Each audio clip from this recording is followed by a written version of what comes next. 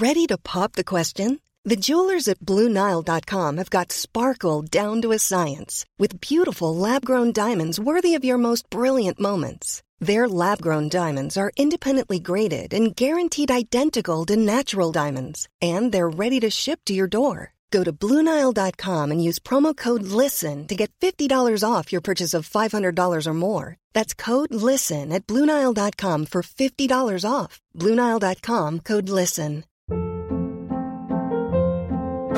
Hold up. What was that? Boring. No flavor. That was as bad as those leftovers you ate all week. Keke Palmer here. And it's time to say hello to something fresh and guilt-free. Hello Fresh. Jazz up dinner with pecan-crusted chicken or garlic butter shrimp scampi. Now that's music to my mouth. Hello Fresh. Let's get this dinner party started. Discover all the delicious possibilities at HelloFresh.com. Call Michael now. 041 983 2000. The Michael Reade Show, brought to you by AirGrid, managing and planning the national grid so that everyone has electricity when and where they need it.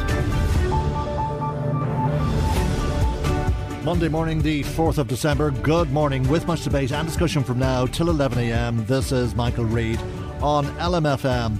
As you've been hearing on LMFM's news, Louth County Council has been directed by the Office of the Information Commissioner to conduct a thorough search for records that were initially requested by LMFM, documents the local authority failed to discover. The decision of the Information Commissioner will come as a dreadful embarrassment for Louth County Council and indeed for local government in Ireland. In a statement to LMFM today, the Council says that Louth County Council does not have a comment on this matter currently, and it says the decision of the Office of the Information Commissioner is being reviewed for any actions that are required. It's a very interesting statement, really, because the actions required of the Council are that it takes the necessary steps so that in future Louth County Council acts in line with the law. The law, the Freedom of Information Act, requires bodies such as Louth County Council to discover all of the documents it possesses when it receives a request for records under the Act. It may discover documents that for various reasons it decides not to disclose, but as a matter of law, it must discover all of the documents it has in its possession. In this instance, Louth County Council failed abysmally. What we are talking about today is documents sought under the Freedom of Information Act by The Michael Reade Show on LMFM from Louth County Council. We were not happy with how the Council had responded to us. We knew that the Council possessed more documents than it had discovered. We knew this because we had copies ourselves of a large number of documents that Louth County Council failed to discover. So we sought an appeal. Louth County Council advised us we could appeal to the Office of the Information Commissioner, but they gave us the wrong address for the Commissioner. They also gave us incorrect fee details. The Council has since apologised to the Inspector for these errors. This programme has not received any apology from Louth County Council, however. The story itself began in May when Maeve Yore, an independent councillor, tabled a motion to Louth County Council for its meeting in June. That motion called on the local authority to rescind the freedom of Drogheda from Brother Edmund Garvey. This was because Garvey, who had the award bestowed on him in 1997, was also the person who introduced and presided over a legal strategy Christian Brothers have been using to delay and deny middle-aged men who were sexually abused and raped when they were little boys by members of the order from accessing justice. The motion was never debated, however, because the CEO of Louth County Council moved unilaterally to remove the motion from the agenda. This programme said Joan Martin was acting outside of her remit, that she had no right to pull the motion, and that a decision like that was a reserved function enjoyed by county councillors. We put that to Joan Martin, who never responded to us. Joan Martin was also reported to have said that the motion to take the honour away from Garvey was defamatory and could result in Louth County Council being sued by Garvey. We said nonsense. And to prove our point, we asked Maeve Yore to read her motion on our programme. If Joan Martin had been correct, LMFM would have been sued. if the legal advice she says she received was correct, LMFM would have been sued. LMFM wasn't sued, and we continue to question the basis for Joan Martin pulling that motion. We contend that she did not have the authority to pull the motion, and we also contend that her basis for pulling the motion was bogus, because we do not believe that the motion was in any way defamatory. In fact, we read the motion on air ourselves on several occasions. So why was the motion pulled? We don't know. There is no logical explanation for it, and as Louth County Council would not say why the motion was pulled, other than to say that they were doing so because of the legal advice that they had received, we sought ourselves to find out why. Now, that's why we submitted our Freedom of Information request. So here we are, 6-7 months on from requesting documentation, and Louth County Council has been directed by the Commission to go back and do a fresh search, to do the job properly, to look for all of the documents that it possesses, like the ones we have copies of, that they couldn't find, and any other documents that perhaps we don't have, to ask all of their staff if they have any documents, and not just documents, but also emails, texts, WhatsApp messages, etc. That's what they are required to do by law. That is not what Louth County Council did, and that is why the Information Commissioner has ruled against Louth County Council and in favour of your local radio station LMFM. Seamus Dooley is the Irish Secretary for the National Union of Journalists, the NUJ, and joins us now. And a very good morning to you, Seamus, and thank you indeed for joining us on the programme this morning. I think I'm right in saying the NUJ welcomes this decision. Yes, and I suppose the first thing I would say is the NUJ would welcome the determination of the Information Commissioner, and I would hope that the County Council would not exercise its legal right to appeal on this. I think that it is important that local government operates not just within the letter but also within the spirit of freedom of information legislation. Here we have a situation where the local authority has been banged to rights by the Information Commissioner, and that's important to say that. But the NUJ was directly involved in campaigning for Freedom of Information Act. I was directly involved in lobbying on not just on the current act, but also on when it was amended, on the reform of the original legislation, because it had been pulled apart. This is a very significant determination, because at the heart of it, of a good FOI regime, is a proper and transparent system of storing and releasing information. And what happened here was that the requester made an inquiry. It happened to be a media inquiry. It could be a member of the public, and was told that records they didn't release, and then they were magically appeared. That's not acceptable, and that's concerning, and I think that that's very clear from the determination. Right. Are you surprised that it's a local authority, in this circumstance, Louth County Council, that has not acted in accordance with the Act? Well, I would expect every body covered by the FOI to act within it. There are, the NUJ is somewhat frustrated by the way in which many organisations operate the Act. So I'm not going to single out an individual local authority. Obviously, this is an authority which has been found to be in breach of the Act. So therefore, they stand indicted on that. But this is sadly not unusual. There is currently a government review of the FOI legislation. Publication of that is long overdue.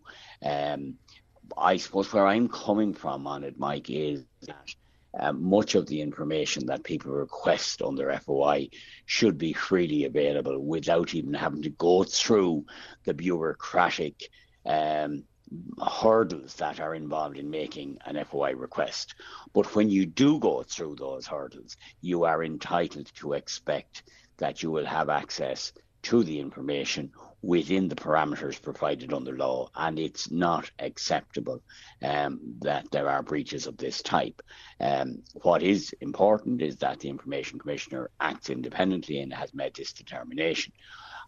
I also would point out that media organisations do not have finite resources, either in terms of time, money or personnel.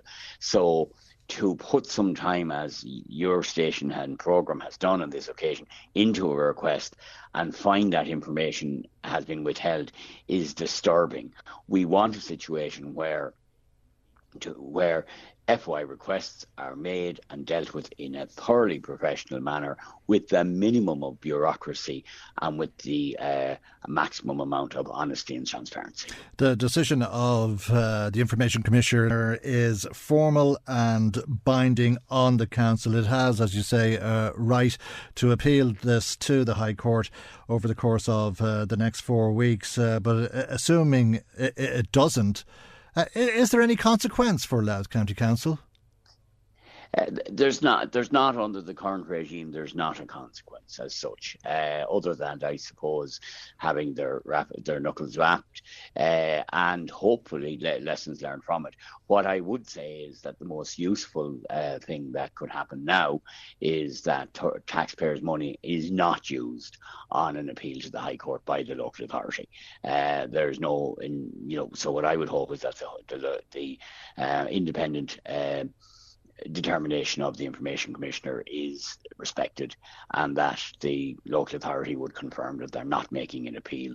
And I think in those circumstances it's a question of drawing a line under it and hoping that lessons will be learned from it. Yeah. And if they are, that will be very welcome. And when requested for documents, they look for them because it seems clear from the investigators' comments that they didn't ask staff if they may have had documents relating to this FOI request. Yeah, I mean, I'm conscious of the fact that, there are systems failures in all organisations, and there, but for the grace of God, go all of us. What is important is that where system failures are identified, that they be addressed and that there's not a repeat. I'm new to the subject today. I think that it is important now that the council carries out its own investigation and puts in place measures to ensure that this doesn't happen again. The Act is very clear and was always clear. There is a onus on ensuring that information is made available and that it is stored, it is made available, and every effort is made to ensure that all information is released. That's the point. And large organisations and even small organisations can find FOI troublesome and tiresome and all the rest of it, but it is the law of the land, and it is part of the fabric of our public administration. To repeat what I've said earlier, FOI though is not just about rules and bureaucratic procedures. It's also about an ethos of government. It's about the concept that information held by public bodies is public information which you are entitled to request, whether you are a member of the public, whether you're a member of the media, whether it is convenient or inconvenient for the person holding the information. So what we need is a commitment on the part of the council to the ethos of freedom of information, and everything else flows from that. And I'd be hopeful that lessons will be learned from this at a senior level, and that structures will be put in place to ensure there's not a repeat of this. Indeed, and all the more important, I would have thought, for local government to understand and respect the law and to implement the law for that matter. One of the more curious parts of it all is that whilst we all have a right to request this information, we may not be happy with the answer that we get, and then we get the opportunity to appeal the decision. In this case, the appeal was made to the Office of the Information Commissioner. But when Louth County Council told us that we had this right to appeal, they gave us the wrong address for the Commissioner and the wrong amount that was due as a fee. That seemed pretty remarkable, and as the investigator in this noted, we asked how many people had been given the wrong address and never actually had their cases appealed. I'm not going to comment on that because I don't know the facts around that, Martha, but sure. It shouldn't happen. And clearly, in terms of lessons that are to be learned, they're clearly, that information should be clearly and visible there for everyone. I mean, that is an important function. One of the issues that I think we have asked for in our submission to the review is a greater resourcing of freedom of information units. Very often, and I'm not familiar with the position in the County Council, but very often FOI is seen as not being integral to individual organisations, and it is important that resources are put in place, training is put in place, and that those who are required to do this job are given the time, resources, and training, and have a clear understanding of the Act, and that includes a knowledge of the appeals process. Do you believe that amendments can be made to the legislation which would make sure that bodies like Louth County Council respond appropriately to media outlets like LMFM in the future? I think we're talking about two things. I think there are a variety of procedures. Some of it is legislative, some of it is procedural, and some of it, in fairness to local authority workers, is actually a question of resourcing. It's a question of ensuring that, at times of cuts in public service, that there are no shortcuts in FOI departments, that they are seen to provide a vital service, and that FOI is properly resourced and remains a priority. It is important. I suppose it is also useful to remember that the person who pioneered freedom of information legislation, and indeed ethics council legislation, Francis Fitzgerald, I'll start that sentence again. The politician who pioneered freedom of information was Etna Fitzgerald, and for having topped the poll in the previous election, lost her seat, and the public showed great ingratitude on that occasion. FOI is not seen by politicians as being a vote getter, but it is enormously important, in my view, in terms of the understanding of local and central government, and in it's important for citizens in order to know what's going on in their own country, and that's why it's so important, and that's why I would welcome this determination. Okay, and in this case we're talking about Louth County Council, but I think there's some fraught relationships between local authorities around the country and some of the local radio stations and local media outlets, the newspapers and so on, for that matter. Seamus, I would have thought that the relationship between a local authority and local media is very important, or should be very important, and both should see each other as ways that they can carry out what their jobs are all the more effectively. Well, there are two schools of thought on that. I think that there should be a close but uncomfortable relationship between local media and local authorities. I think that both serve the public interest, but serve the public interest in different ways. And I think that it is important that there is a degree of tension. It is understandable that occasionally either local authority management or members may resent the activities of local media, but actually the existence of a free press and the existence of free radio and television is vital to democracy. So if there is a tension, the tension arises from the fact that sometimes it is the function of the media to make life uncomfortable by asking difficult questions. But difficult though questions may be when it comes to issues such as freedom of information, the reality is there's a process there.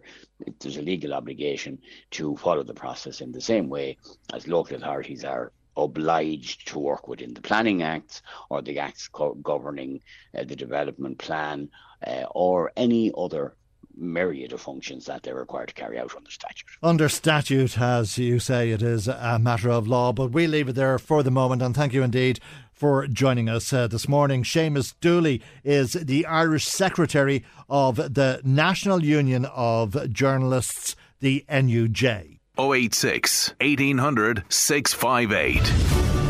The Michael Reade Show, brought to you by EirGrid, managing and planning the national grid so that everyone has electricity when and where they need it. Let me bring you some of the comments coming to us this morning. A number of people in touch already. Paddy Duffy about the war, saying what's going on in Gaza Strip right now is pure bloodlust by this particular Israeli government, who failed to protect their citizens from the cruel Hamas attack on the 7th of October. I can't find another word more appropriate for it. Bloodlust. Netanyahu has to be held to account for this, and they have to be stopped right now, says Paddy. I wish some of us could come up with a suggestion as to how to do that, Paddy.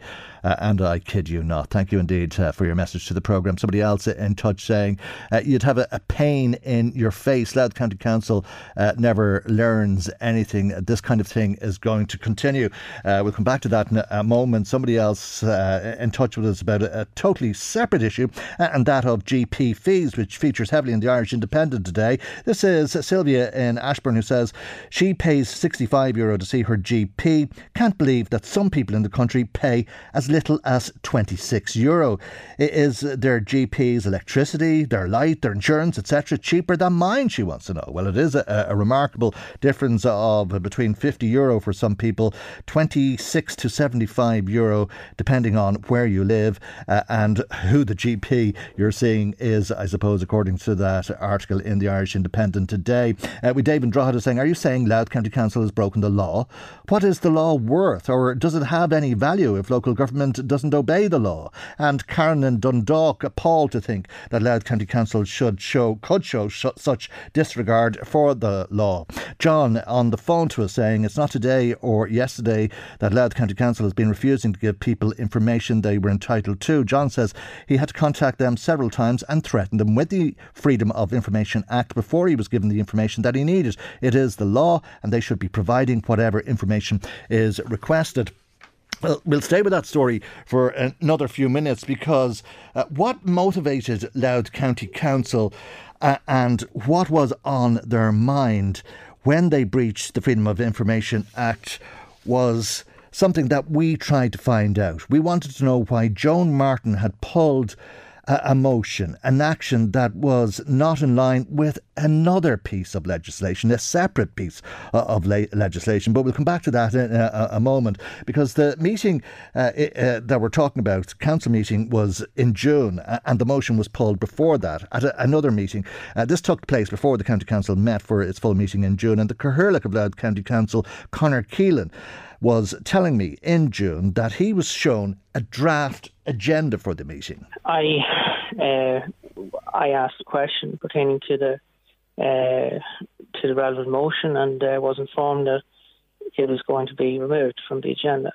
And I asked why, and I was told that it was the farm tree, and I asked a question with legal advice, and I was told it had been sought and it had been received, and but it was not being shared. And I asked would I see it, and I was told I would not, and that also the other councillors wouldn't see it either, and including the audit motion. So that was one of the reasons why I was unhappy with the actions. Conor Keelan was unhappy, and little wonder. The CEO, Joan Martin, was pulling the motion without any consultation with the Cathaoirleach. She wouldn't even let him see the legal advice she said she had received. What's all the more galling is that Joan Martin, the CEO, did not have the right to unilaterally pull the motion. An action of that sort is reserved function of the councillors. And let's not forget that this was the motion asking the council to write to the Christian Brothers condemning a legal strategy they were using to stop men who were sexually abused and raped when they were very young boys from accessing justice. The motion also called on the council to rescind the freedom of Drogheda from the man who had introduced and overseen the use of this legal loophole, Brother Edmund Garvey. The Cathaoirleach did not believe the motion was defamatory. He believes it was wrong to pull the motion. In fact, he would have voted in favour of the motion if Joan Martin had not decided to pull this herself and stop an important issue from being debated and voted on? I've been contacted in advance by some of the by some individuals who had been affected by that issue, and I told them that I would support the motion if it went to full council and was heard. So this is then I discovered it was going to be pulled from the agenda. So I expressed my unhappiness with it, and also the fact that legal advice which had been sought was not going to be circulated either. The legal advice Joan Martin says she got that led to her pulling the motion on the grounds it was defamatory is very questionable. That's why we asked the council, could we see the advice that had been given to them? They said no, it's privileged. So we read the motion on the radio. We read it again, and we read it on a third occasion to emphasise the fact that we did not believe we were slandering anyone, and how it was inconceivable that any legal opinion could consider how the motion in itself was defamatory. It wasn't just us who said it. James McGill was very clear when the solicitor told us he did not believe that it was defamatory. I asked what was legal advice and also would it be shared, and I was told it would not be. I'm reading it on the radio, and it's the second time. We're not allowed to read out defamatory statements on the radio. I don't believe it's defamatory. You would have a very good understanding of legal matters, wouldn't you? Well, to be a counsellor, you have to have certainly some rudimentary knowledge of the law. Yes, and do you believe it is defamatory? It must be said that I wasn't present at that meeting due to the fact that I contracted COVID, as it happens. So I wasn't there present, so I didn't have to. So in the event that the motion had been there, I wouldn't have had to rule on the same. One big question is, why would Joan Martin not share her legal advice with the Cathaoirleach when she had no problem doing exactly that a month earlier? The previous month, legal advice had been sought on the same motion, but it had been shared with it had been shared to myself and had been shared to with Councillor Yaw on that occasion. On the first occasion, I was given a copy of the written advice. Okay. And myself was Councillor Yaw was given a copy of the same. Okay. And on what basis was it considered to be defamatory? It was stated by officials that it was considered defamatory. That was the legal advice they received.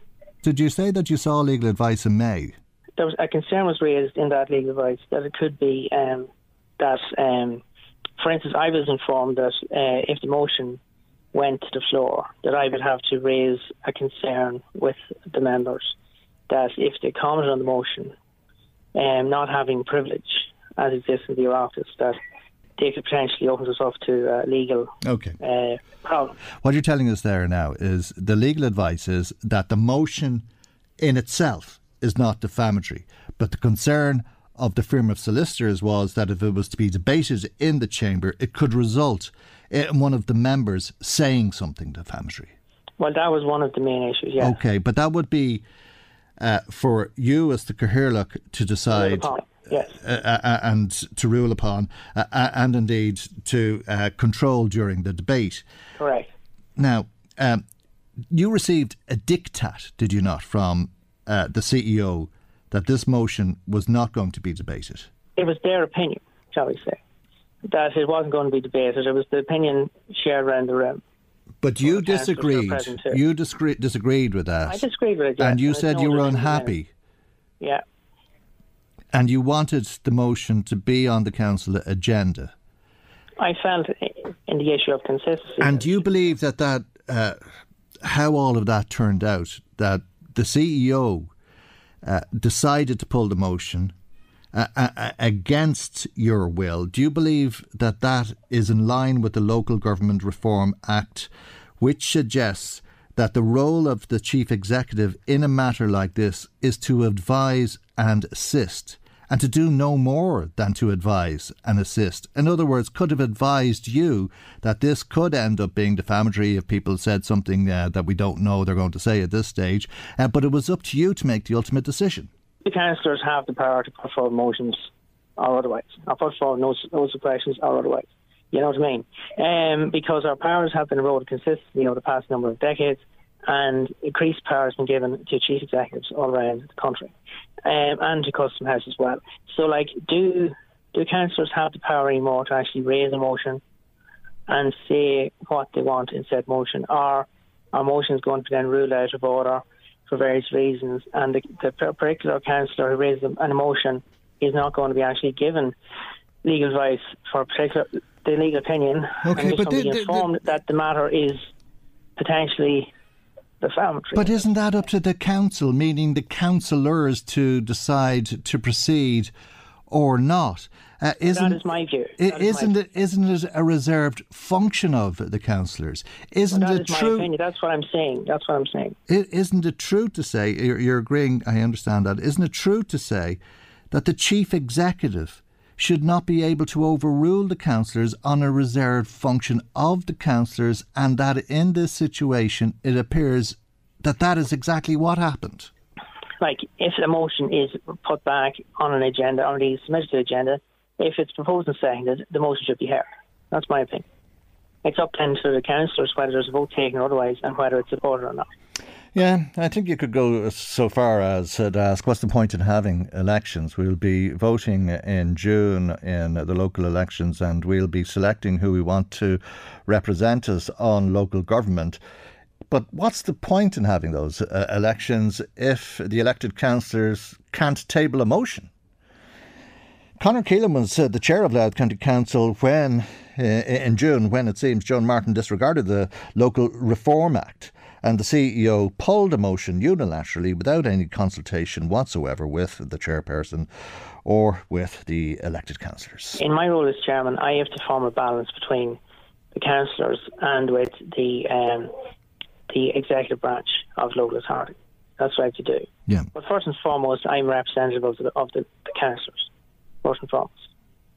But if the role of the chief executive is to advise and assist, did the chief executive not act outside of her role and step outside of her remit and undermine the reserved function that councillors have?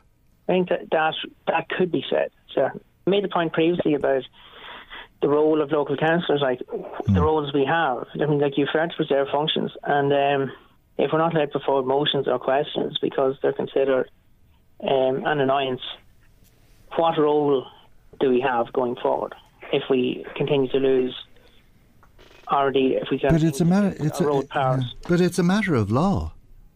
Well, yes, that's the point. We either have powers or we don't in different areas. It's a peculiar story. It seems a most peculiar story. And the questions today remain: what motivated the CEO to pull that motion? Perhaps there will be some way of understanding what the thinking was when the Freedom of Information request is responded to appropriately. But as we've been hearing, a 4-month investigation into how Louth County Council dealt with that request has concluded and found against the council that it didn't do the proper searches. It didn't do what it is meant to do under the law, and has to do a fresh search for us. Margaret, thank you indeed for your WhatsApp message to the programme this morning. She's saying, did you see the little boy in Gaza on the news last night? He was about 7. He was looking for his father and his brother and couldn't find them. How would any of us sleep after that? How can any society justify this horror? It's really getting harder and harder to watch, isn't it? Particularly now that they've gone into the south where they told people to go, to flee to for safety. But as I say, Margaret, thank you indeed for your message. If you'd like to make comment on our programme today, our telephone number is 041 983 2000. You can text or WhatsApp us. 086 1800 658 is our text and WhatsApp number. That's 086 1800 658. And you can email michael@lmfm.ie. michael@lmfm.ie. The Michael Reade Show with EirGrid, managing and developing the national electricity grid so that it's fit for our current needs and ready for our future ones. Now, as you probably are aware, the Pope isn't well. Sadly, I am unable to be present with you as I had greatly desired. Now, that is Cardinal Secretary of State Pietro Parolin, who appeared at the COP28 summit in place of Pope Francis, who, as mentioned, was too unwell to attend in person. But he had this important message. Now, more than ever, the future of us all depends on the present that we now choose. The destruction of the environment is an offense against God, not only personal but also structural, one that greatly endangers all human beings, especially the most vulnerable in our midst, and threatens to unleash a conflict between generations. We must answer now these questions. Are we working for a culture of life or a culture of death?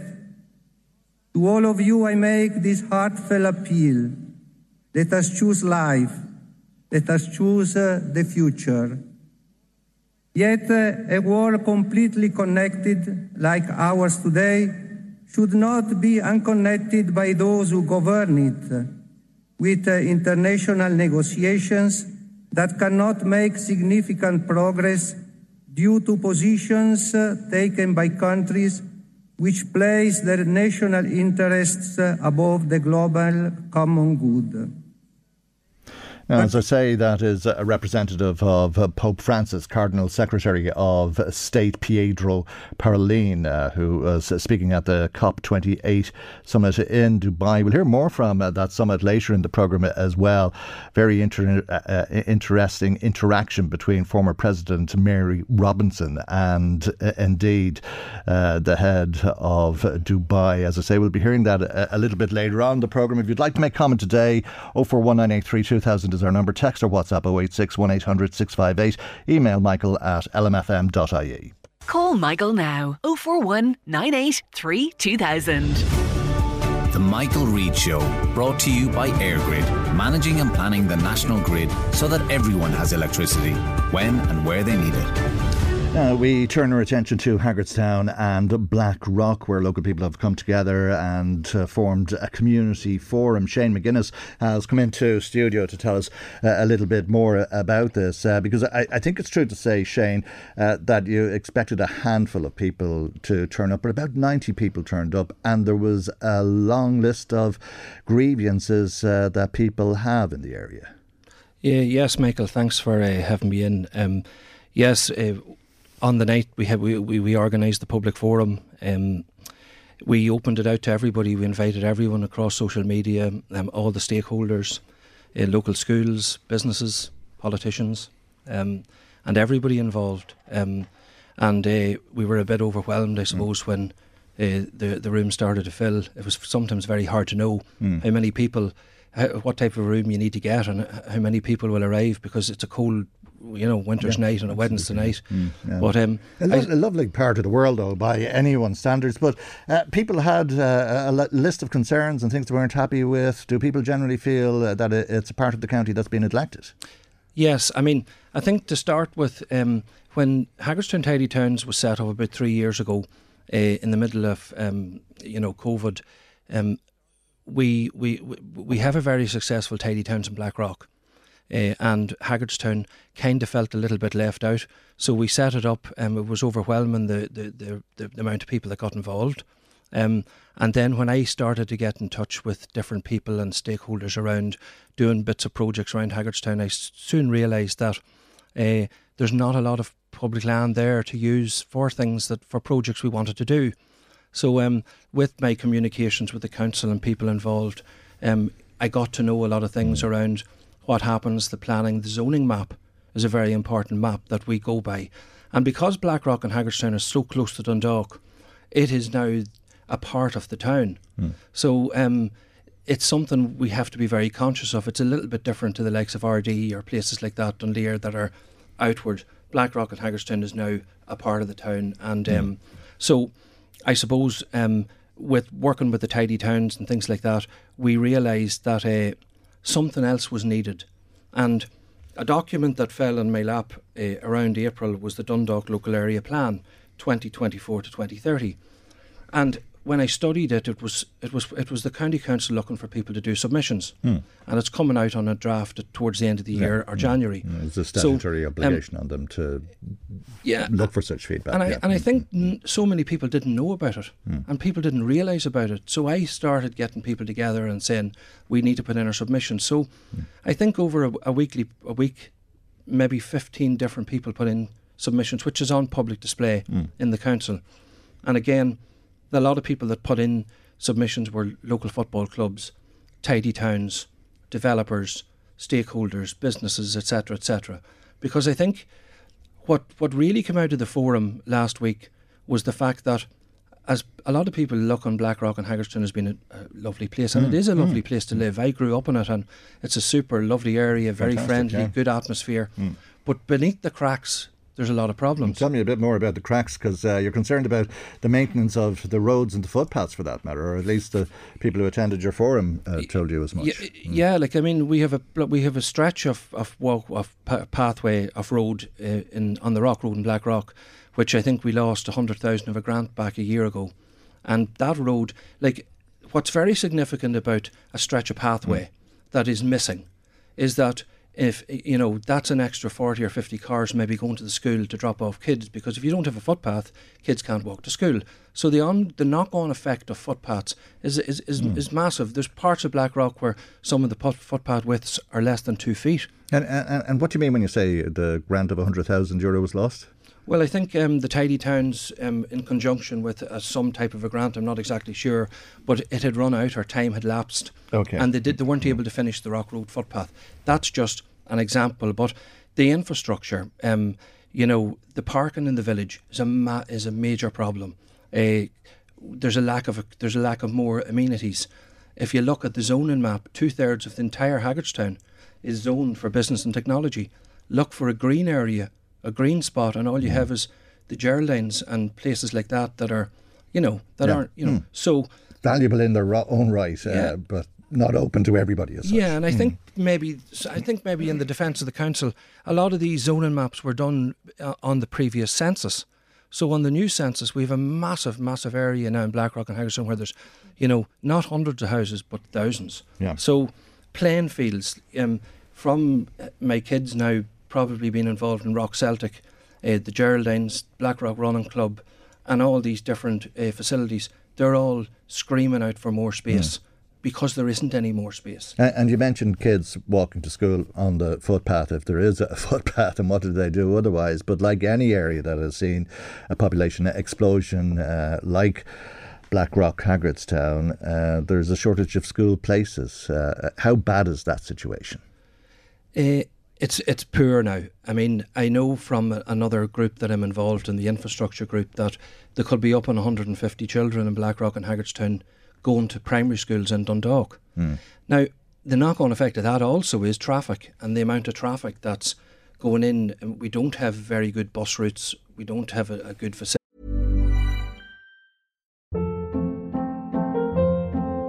Hold up. What was that? Boring. No flavor. That was as bad as those leftovers you ate all week. Keke Palmer here. And it's time to say hello to something fresh and guilt-free. Hello Fresh. Jazz up dinner with pecan-crusted chicken or garlic butter shrimp scampi. Now that's music to my mouth. Hello Fresh. Let's get this dinner party started. Discover all the delicious possibilities at HelloFresh.com. When you make decisions for your company, you look for the no-brainers. And if you have a lot of mailing to do, Stamps.com is the ultimate no-brainer. It streamlines your processes to make your business more efficient, which makes you less busy. Mail checks, invoices, legal documents, and everything you need to keep your business running with Stamps.com. Seamlessly connect with every major marketplace and shopping cart. Schedule package pickups and see your cheapest and fastest shipping options from different carriers, with rates up to 89% off USPS and UPS rates. And with the Stamps.com mobile app, you can take care of mailing and shipping wherever you are. Make the same no-brainer decision as over 1 million other businesses with Stamps.com. Sign up with code PROGRAM for a 4-week trial, plus free postage and a free digital scale. No long-term commitments or contracts. That's Stamps.com. Code PROGRAM. for buses through Haggardstown. So when you've no footpaths and you've no bus routes, you've got much more people using cars, and in a time when we're trying to, reduce our carbon footprint and things like that, these are fundamental problems that we have within the community. But is it that children have to go to school in Dundalk because there just isn't space for them? It's probably because there's a lot of new estates being built in Haggardstown and Blackrock, and people have been moving out to them but not being able to get places. I think a secondary school is something that we're crying out for. Like, you have to understand, there's close to 13,000 people in Blackrock and Haggardstown. Like, that's massive. It's a massive area, and I think it's far bigger than a lot of towns in the country. But if you live in Blackrock, Haggardstown, Dundalk, you're a suburb really of Dundalk, as you said at the outset. You'll probably see your children, or possibly see your children, go to school there, and you will most likely go to Dundalk to do your shopping. Yeah, and I think that's what when a small group from Blackrock asked me to come over, I was after doing an article in the Argus, and I was pretty outspoken about the whole community, and they asked me to come over to discuss a planning situation that they had, and I helped them out. And I realised that what's actually needed is a Haggardstown and Blackrock community forum where people can write into them, email into them, get them to help them and support them. I don't think anybody's anti more houses or anybody's anti-population. I think the concern is that there could possibly be a social problem down the line if we keep building houses and we keep building. And, if you think of a simple development of 500 houses, you're looking at an extra 4,500 journeys a day on a road. That's quite phenomenal. And then if you think of 2,000 houses and you think of another 6,000 or 7,000 more people, we just don't have the infrastructure. Yeah. And if the amenities aren't there, you're looking at the potential for problems. Just one other issue, briefly, there was concern about sewage, was there? Yeah, that was brought up at the forum, and I think there has been a number of articles from the EPA around the capacity for sewage in County Louth, I think, from a couple of articles that come out. But there is a problem. We have a pumping station down at the foot of the Fane River, and it's overloaded. And you put more houses into the situation, you're going to have a sewage problem. And I think it's pretty. People realise that this sewage has possibly been pumped out into the sea because we can't cope, and I think that's public knowledge. So again, it's about making people know what's going on. It's about having a forum there that people can email or write into us, and it's about us possibly writing to different stakeholders and looking for information, looking to see what we can do. Because in some instances, we probably know what's needed. More than anyone else is the people that's actually living there. Okay, well, I'm sure people know where you are, Seamus, if they wish to join the forum. But thank you indeed for coming in to us. Okay, Michael, thank you too. That's Shane McGuinness of the Haggardstown and Blackrock Community Forum. Now, just to remind you that if you'd like to make comment on our programme today, our phone lines are open and we would love to hear from you. You can ring us on 041 983 2000. You can text or WhatsApp 086 1800 658.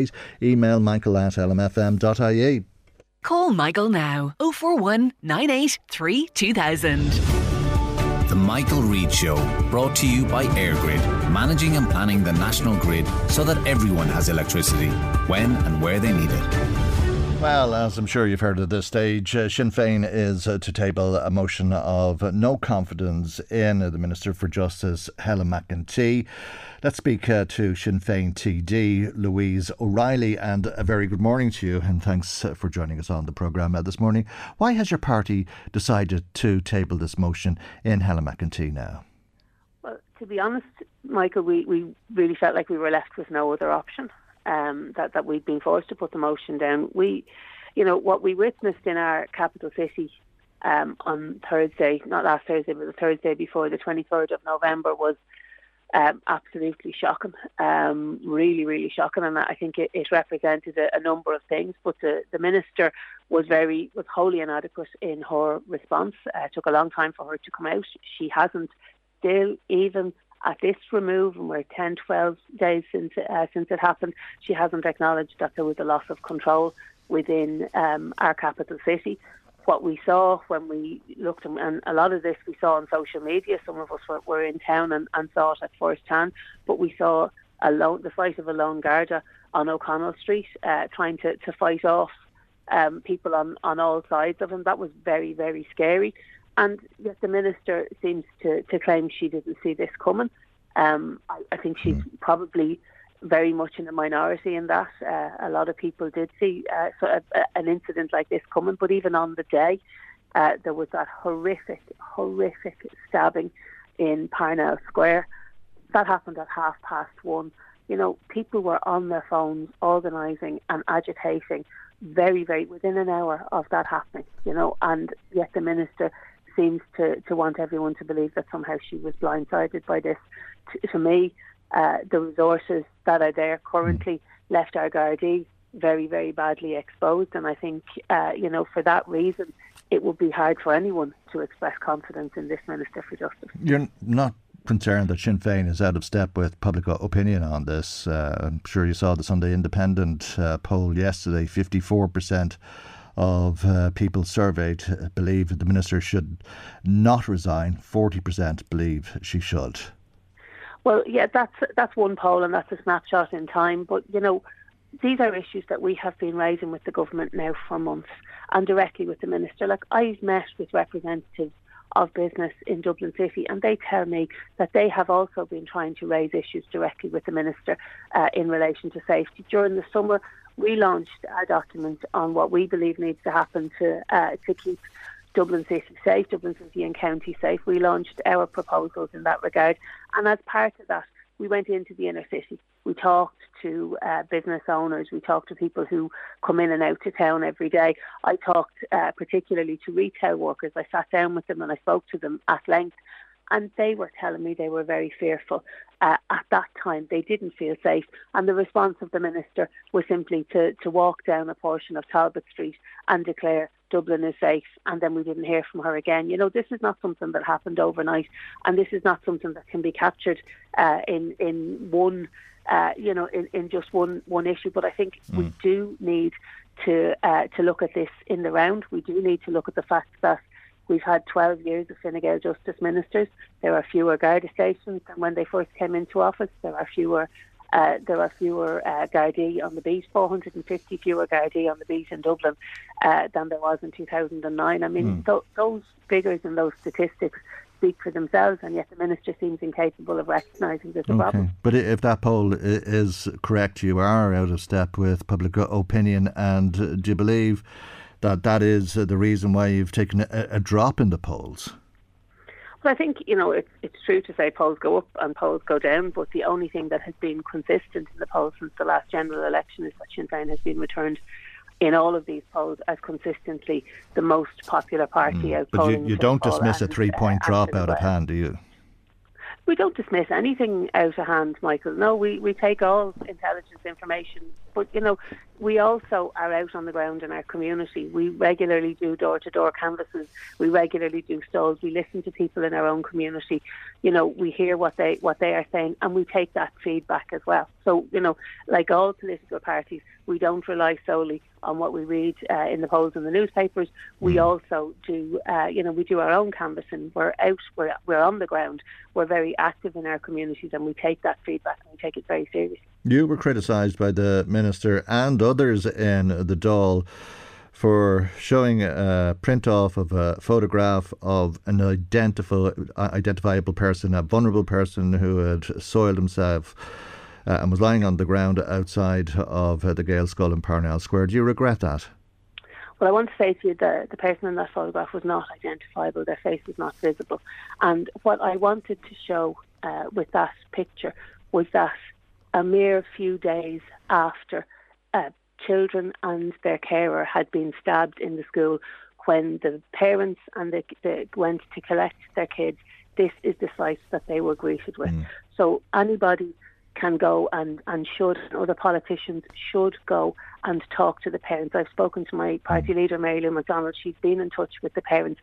They felt that, that was a very visible manifestation of the fact that there just are not any Gardaí around. Now, it's true to say you couldn't post a Garda at the door of a school, and that wouldn't be normal. That just would not be normal. But what happened in the environment? Do you know anything? Three children were stabbed, and their carer. And a mere couple of days later, they come out the parents go down to collect their kids, and they look around and they say, "Look, there's no Garda presence here," and that is a manifestation of that, and the parents are very upset. Do you know anything about that man? I mean, other than he's somebody who obviously has problems in his own life. Well, what I do know is that there is open street drinking in that area. This has been raised a number of times at local level, I know, by our councillors and also by my party leader, and that is a manifestation of a lack of Gardaí, and that was the intention, was to show that there is a lack of Gardaí in that area. And while there might have been attention on that area for a while, unfortunately, as soon as the attention was focused elsewhere, they went back to business as usual in that area. And the parents, but I'm told that they don't feel safe collecting their kids from school. That's not fair. They want a visible Garda presence, but also, and just to get back to the politics of this. Well, just to say with that man, if I can, for a moment. If you have 450 fewer Gardaí on the streets than you had in 2009, while at the same time the population has increased. It's more Gardaí that we need, not fewer. If I can go back to that man who had soiled himself outside of a hostel, or who was close to a hostel. I understand that man stayed in that hostel most times, but after the events of the day, he was asked to leave the hostel. Does that concern you? I'm not aware of that, Michael. And what we had intended to do, and I think what was very obvious, was to show a visual representation of the fact that there is no Garda presence at and around the school. Nobody expected that a guard would be stationed at the school door. That's not possible, that's not normal, and nobody would expect that. But a Garda presence in the area, I think, is not too much to expect, not least because three children and their carer were stabbed. And, it is... I can understand the point. I'm sure everybody can understand the point, and all of the points that Sinn Féin are making. Nobody liked what happened in Dublin on that Thursday night that we'll remember probably for the rest of our lives. But you're going to lose this debate. The government, before you even start, the government will table its own counter motion in support of the minister. That'll be voted on, and the government will win the vote.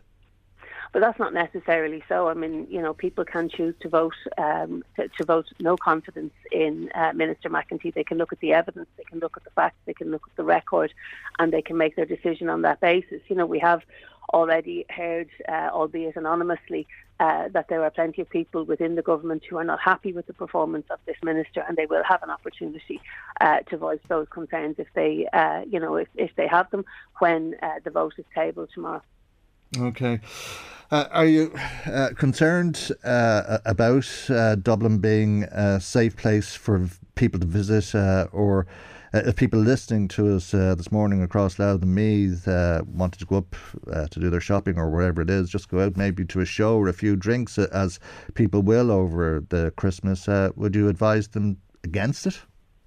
Absolutely not. Dublin City is very much open for business, Michael, and there is, on foot of what had happened, a knee-jerk reaction from the government. There are now resources within An Garda Síochána that are going to be deployed to Dublin for the next while. What the concern is, that's not just my concern, but it's also shared by business people and workers who work in Dublin city centre, is that this will only last to the end of the year, and they're concerned about what will happen in the new year, because there doesn't seem to be any long-term sustainable policing plan for Dublin coming from this government. What we have instead is a knee-jerk reaction, just as we had in August when there was a high-profile incident involving a tourist in just off of Talbot Street. The minister responded with €10 million for overtime. Now we do see a response from the senior members of An Garda Síochána, and a response from the minister, a response to those riots. But, and I will tell you very clearly, Dublin City is safe, it is open for business, but we do need a long-term plan to ensure that that policing in Dublin City is put on a sustainable And there's no telling and what not left to rely on overtime. There's no telling what these far-right agitators will do next, is there? The worst headline... There should be, Michael, because they should be monitoring the channels that these people are communicating on. The Garda intelligence should be sufficient to be able to let us know at least somewhat in advance what they might be planning. I know, but that could be anything. The worst headline I've seen, or the most upsetting headline I've seen, and it really took me aback reading it on Saturday in the Irish Independent. Armed Gardaí on patrol at Taoiseach's home, part of response to Dublin mayhem. Other units will guard mosques, refugee centres and synagogues. What? That's very shocking. What sort of a country are we living in if we have to... Well, we need to also not lose sight of the fact that the vast majority of people in this state are decent people who just want to be able to go about their daily lives safely and securely. It is the job of the government to provide that political leadership and ensure that people not just are safe, but that they feel safe. And the government need to look at the fact that what makes people feel safe is a visible Garda presence. That is absolutely essential. And yet again this year they will fail to hit their recruitment targets for members of An Garda Síochána. And I do think they need to listen to rank and file Gardaí, to what they are saying in terms of, is it an attractive job at the moment? For many it's not. Why are so many people leaving? Is an exit interview done with every single one of those?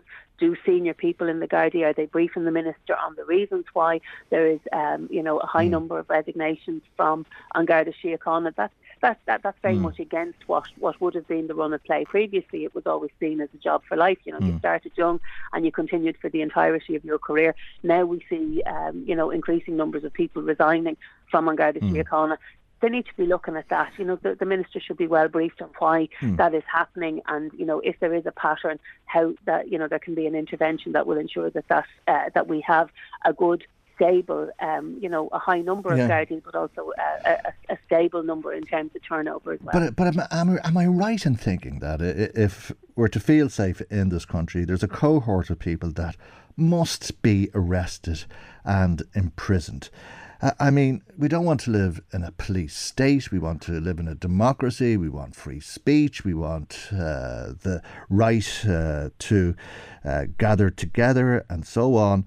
But, I mean, if we're talking about sending armed police to mosques and synagogues and refugee centres, we really have a problem that needs a draconian approach, does it not?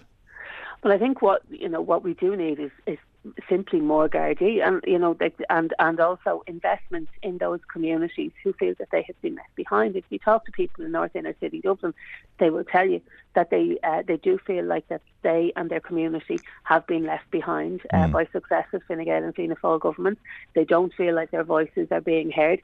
We do need to ensure that people, as I say, not just are safe, which is really important, but also that people feel safe and that they can see members of An Garda Síochána on patrol in their communities. That's something that has been lost under successive Fine Gael Justice Ministers, and it's something that we really do need to return to.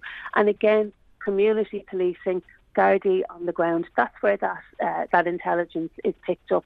That's where you pick up what's happening in the community. Gardaí don't have time to do that at the moment because there's simply not enough of them. OK, well, your motion is tabled for debate tomorrow, but because there'll be a government counter motion, it'll be voted on tomorrow as well, won't it? Yeah. OK, interesting stuff, and I think everybody will be watching it very closely. Thank you indeed for joining us this morning. Sinn Féin TD Louise O'Reilly. 086 1800 658. The Michael Reade Show, brought to you by EirGrid, managing and planning the national grid so that everyone has electricity when and where they need it. Well, we've been reporting this morning on how Louth County Council seems to have shown disregard for two pieces of legislation, two acts of law. That is the Local Government Reform Act and the Freedom of Information Act.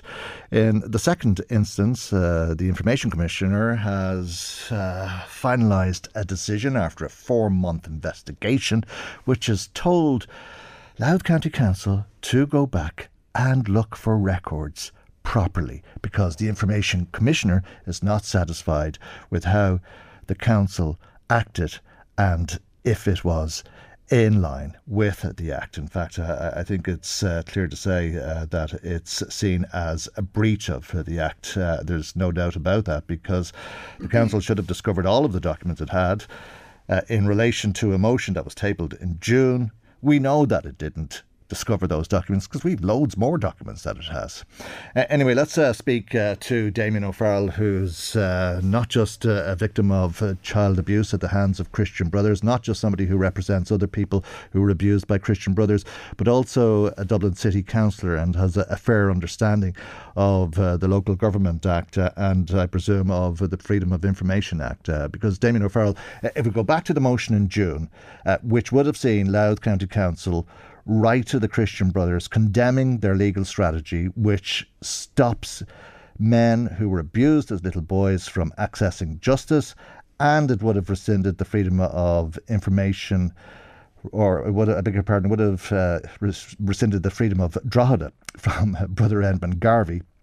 If we go back to then, you had said that it was your belief that the CEO of Louth County Council had breached the Local Government Reform Act because she acted outside of her remit in pulling the motion without consulting with the councillors.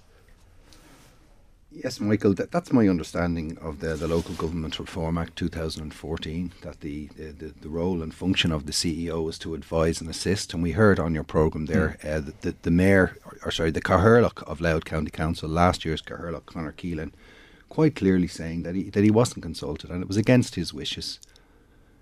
So that's a clear breach of the Local Government Act. That's remarkable, isn't it? It is remarkable. For local government to breach the Local Government Act. Yeah, it is remarkable, but I'm not surprised. I'm not surprised, to be honest. It's a total lack of regard for the councillors. Councillor Maeve Ure, who took the stand on behalf of victims. And this, at the back of all this, there's victims, there's men who've been sexually abused by Christian Brothers. That's at the back of this. And these men were trying to get some justice through the courts. And by choices made by Brother Garvey, they weren't being allowed to. So this is at the back of that. So it's a total lack of regard for councillors, for the public, and for the victims. And the needs of Brother Garvey were put ahead of the needs of the victims of sexual abuse. And that's the reality. But one of the reasons I'm not surprised is we've councillors in Drogheda that were sending a very strong message to the CEO that they didn't regard these victims. They didn't regard these victims of abuse. In a year, they wouldn't meet them. So James Byrne wouldn't return calls, wouldn't meet, wouldn't talk, wouldn't discuss to any of the victims of sexual abuse. Eileen Tully, the mayor, she wouldn't speak to any of the victims either. She totally just ignored them. The mayor of Drogheda, just ignoring these victims. Kevin Callan, ignoring the victims as well. He had plenty to say. He's slagging them off, telling them that they were turning the Louth County Council into a kangaroo court, when we've seen today now from the message from the Freedom of Information, the Commissioner, then that wasn't the case at all. Declan Power, the same. Like, they should be ashamed of themselves. And that sends a very strong message to the CEO that the councillors, those councillors certainly had no regard for the victims. And then we have another councillor, P.O. Smith, coming along. And on this programme, he called out and named a victim of attempted rape and abuse. And he blames them for this. He blames them for the continuation of the litigation strategy of the brothers. And he's still a councillor. He should be absolutely ashamed of himself. He wouldn't. Just to mention, we'll give a right of a reply to each of the councillors that you've named there.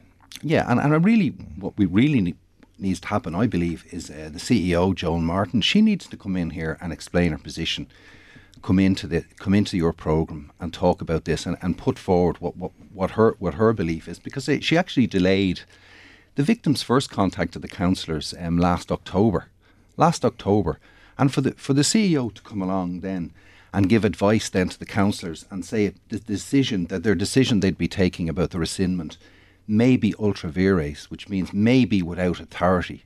A year after they were first asked to come along, and they still didn't know. It either is ultra vires, it is with authority, or it isn't.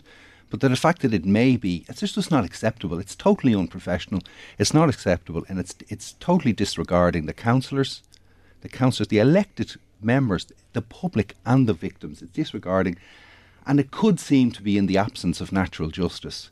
If any of those councillors had met, the councillors that I named, if they'd met the victims, they would know that Brother Garvey got plenty of natural justice. I wrote to Brother Garvey over a year ago, telling him that we were starting all this. And he wrote back to me and he thanked me for my courtesy, but he had a different view altogether.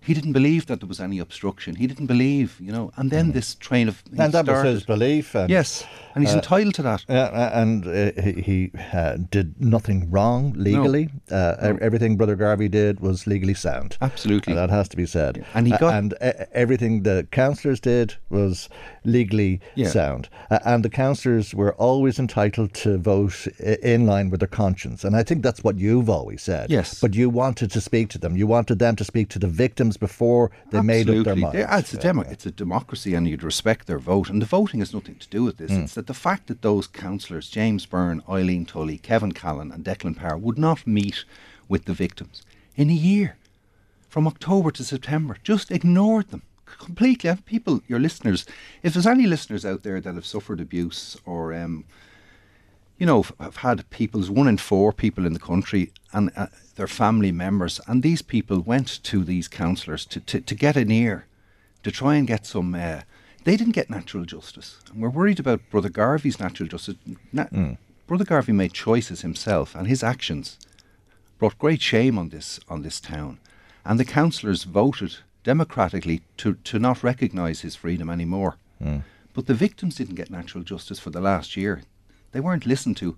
And they would expect the mayor, Eileen Tully, the mayor of Drogheda, to give 2 minutes of her time. They were prepared to travel up to her house to see her. They were prepared. They came up to Drogheda. They booked a hotel to see her.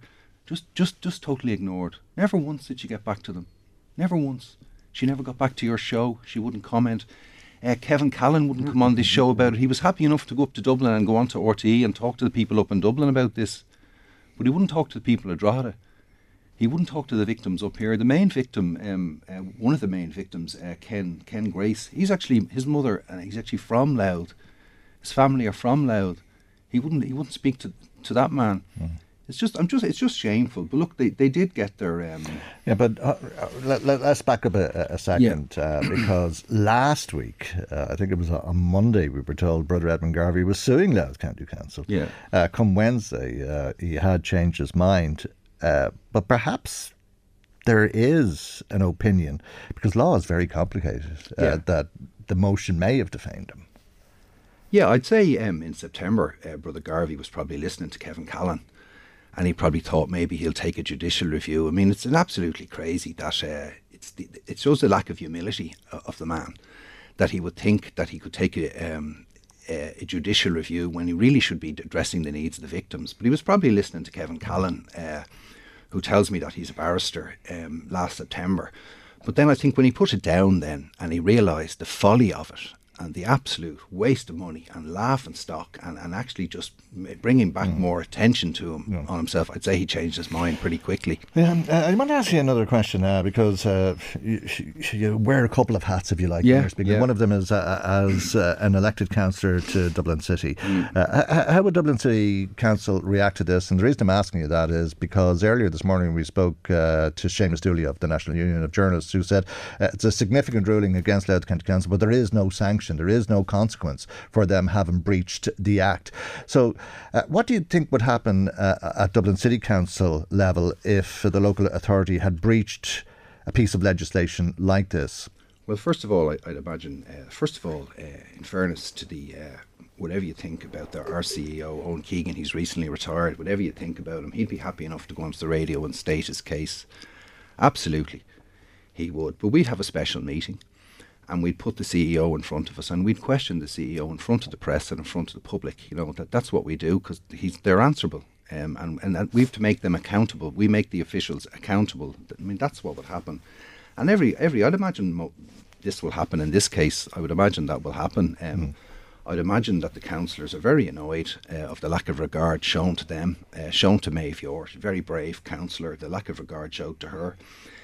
And I imagine that will happen, that they will have a special meeting, possibly, and they will bring the CEO in and they'll question her, and it will be in public. And I mean, I believe that she says that the decision may be ultra various. I've no doubt that if there is legal advice saying that it was ultra various, we would see that advice. If there was legal advice out there saying that they could not do this, we would see it. Okay. So I would be shocked. Well, that's why we put in the Freedom of Information request to try and find out what the motivation for pulling the motion was, because it makes absolutely no sense.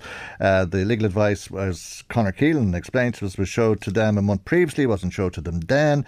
The motion was pulled. Another motion then went to the council in July, not dissimilar, and suddenly wasn't defamatory, and then suddenly another motion went to the borough councillors in Drogheda, who actually voted to rescind the Freedom of Drogheda. So we were trying to understand what the motivation for pulling the motion was in June, but of course we didn't get the documents. For whatever reason that was, I take it it's impossible to guess what the motivation would have been. Well, it's more regard for the needs of Brother Garvey over the needs of the victims, and it's a lack of respect to the councillors. They just want due process. Councillor Mayvure deserved due process, and she didn't get it, and it was delayed then. And the only people who suffered then were the victims. Yeah, it was delayed by like a year, really. It should have been sorted out last October, but then it could have been sorted out in May or June or April. Okay. And then it finally wasn't sorted out till September. But I actually tried to make a complaint under the Standards in Public Office, SIPO. And in order to do that, before you contact SIPO, you have to contact the council to see what they say. And I got a reply back from the council from a person who presented themselves as the ethics officer. So that's who I would deal with. But this same person was also sent an email into your show, basically saying that he was satisfied with the procedures that they kind of. So that to me, that's not fair. How would I deal with somebody that's already given an opinion about this, and he's the ethics officer dealing with my complaint? Right. It's just very unprofessional. Yeah. It's very hard to improper procedure. Absolutely. Yeah. Absolutely. And no regard for the public. And if your listeners are listening to this, it's no regard for the public, because that's what elections are about. That's what public reps are about. I can put my hand on my heart and tell you that I would be very surprised if Joan Martin isn't listening to this now. And if the CEO of Louth County Council isn't listening to this at this second in time, she certainly will be reading a transcript of it later. So I might ask you to address the CEO. But I also want to mention that all of the councillors in Louth were informed of this particular story about the Freedom of Information Act yesterday, as indeed all of the Oireachtas members in County Louth were. And a meeting is taking place today between Joan Martin, the CEO, and the members of the Oireachtas in County Louth. A number of them have said they will raise it with Joan Martin. So undoubtedly there'll be questions about this today, and there may be some answers tomorrow. But what have you got to say to Joan Martin today? You need to really explain your actions. You need to explain your actions in a public forum, in the council, to the councillors. I mean, the fact that we heard Councillor Keenan earlier, the mayor of the mayor, he's the councillor or the members, not the CEO, the council members, and he, as the mayor, when he's making an important reserve function, he wasn't shared this legal advice. I mean, that is just, I've never heard the likes of that. In my 15 years as a councillor, I've never heard the likes of that. We've often, if there's very sensitive stuff in, maybe one councillor would go into a room and read it. And we would take that, if it be the chair or the Lord Mayor, then we would take that person's word. They would say what happened. And I understand that there's sensitive stuff, but not to share that with the mayor. So it's unprecedented with the Curlock. So I'd like her to come onto your show. What's there to hide? Okay, well, there's an open invitation to Joan Martin to come onto the programme if that is what she wishes to do. As we mentioned at the beginning of the programme, Louth County Council says it has no statement on this matter at the moment, and it is considering what actions need to be taken in light of the decision from the Information Commissioner. We're going to leave it there for the moment, Damien. Thank you indeed for coming in to us this morning, as always. And just to mention again that if any of the councillors named in the programme today feel that they are entitled to a right to reply, we'd be more than delighted to afford that to them. And if any of the councillors, for that matter, have any thoughts on this that they wish to share with us, we'd be very interested to hear what they are as well. Thank you, Damien. As I say, Damien O'Farrell, who represents men who, as little boys, were abused and raped by Christian brothers. Michael at lmfm.ie. The Michael Reade Show with Airgrid, managing and developing the national electricity grid so that it's fit for our current needs and ready for our future ones. Now let's hear more from COP28. We heard from the spokesperson for Pope Francis earlier in the programme, but former President Mary Robinson was involved in a Zoom meeting last week with Sultan Al Jaber, where they debated climate change, and indeed that Zoom meeting was only published yesterday by The Guardian newspaper. It is remarkable to listen to the interaction between the two of them. We can hear just a little bit of it now. Can I come in at this stage to say, Sultan, I'm really pleased that you did accept the invitation that I extended to you when we were together in Beijing with the Friends of the Paris Agreement to take part in this summit. I think one urgent message has come through in the entire day of the summit. I've heard it at every session, I think, and that is that we're in an absolute crisis that is hurting women more than anyone, women and children, the elderly, those with disability, etc., and those most vulnerable. And it's because we have not yet committed to phasing out fossil fuel. That is the one decision that COP28 can take under your presidency. And in many ways, because you're head of the Abu Dhabi National Oil Company, you could actually take it with more credibility by saying, I now recognise we have to phase out fossil fuel with just transition for the workers and their communities, and just transition into renewable, accessible, affordable, clean energy.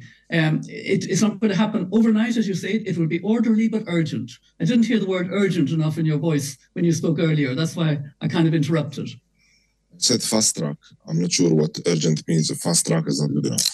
Fast track is, it can be more of a managerial term. Urgency is crisis mode. Yeah. We can always play with words here. You are a good politician and you know how to use words better than I do. I'm a businessman. I am centered around delivery and actions. Well, will you lead on phasing out fossil fuel with just transition, as I've said? You can take the lead. I'll make sure I put you as an item on the agenda and I'll adopt it. Someone has to take the lead. You are you come from a developed country. Developed countries, I'm sure, can take the lead like they always do, and lead by example. You can lead by example. And like I said from the beginning, I accepted to come to this meeting to have a sober and a mature conversation. I'm not in any way signing up to any discussion that is alarmist. I am here factual and I respect the science. And there is no science out there or no scenario out there that says that the phase out of fossil fuel is what's going to achieve 1.5. 1.5 is my North Star. And a phase down and a phase out of fossil fuel, in my view, is inevitable. It is essential, but we need to be real, serious, and pragmatic about it. But the real serious and pragmatic doesn't take into account that we are in. I mean, I respect that you've done a lot of hard work preparing for this COP and that you've listened to the science. The science is very acute now. We don't have any time. They say 6 or 7 years. We've got to peak by 2025, latest in fossil fuel. Fossil fuel, and your company is investing in a lot more new fossil fuel, and that's going to hurt women.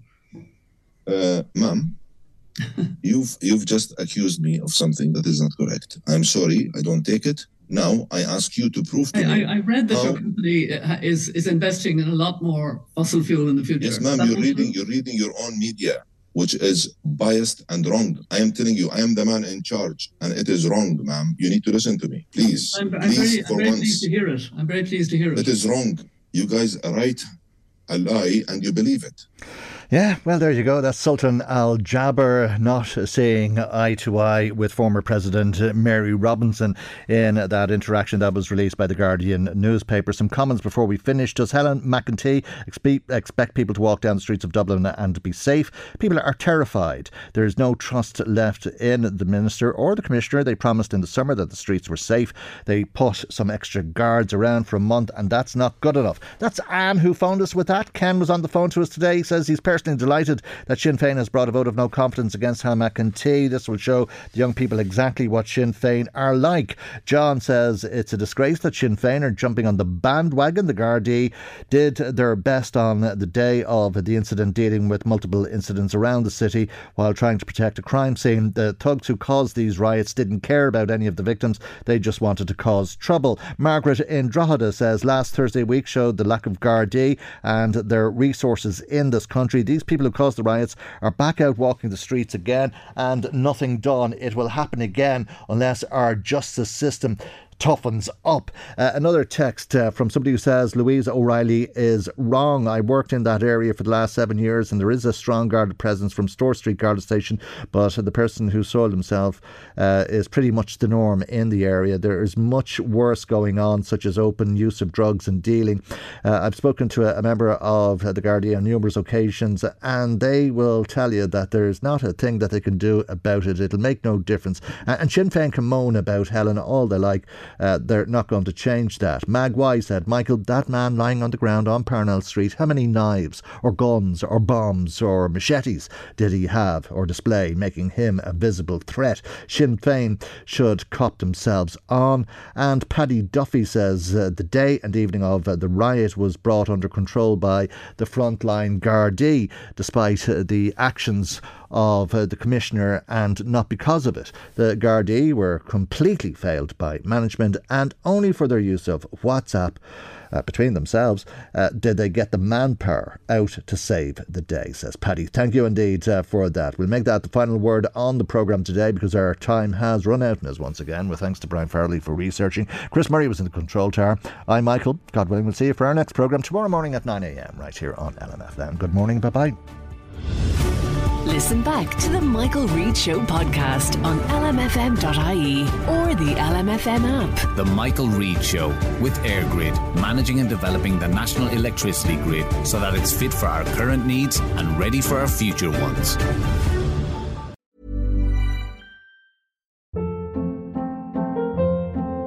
Hold up. What was that? Boring. No flavor. That was as bad as those leftovers you ate all week. Keke Palmer here, and it's time to say hello to something fresh and guilt-free. Hello Fresh. Jazz up dinner with pecan-crusted chicken or garlic butter shrimp scampi. Now that's music to my mouth. Hello Fresh. Let's get this dinner party started. Discover all the delicious possibilities at HelloFresh.com.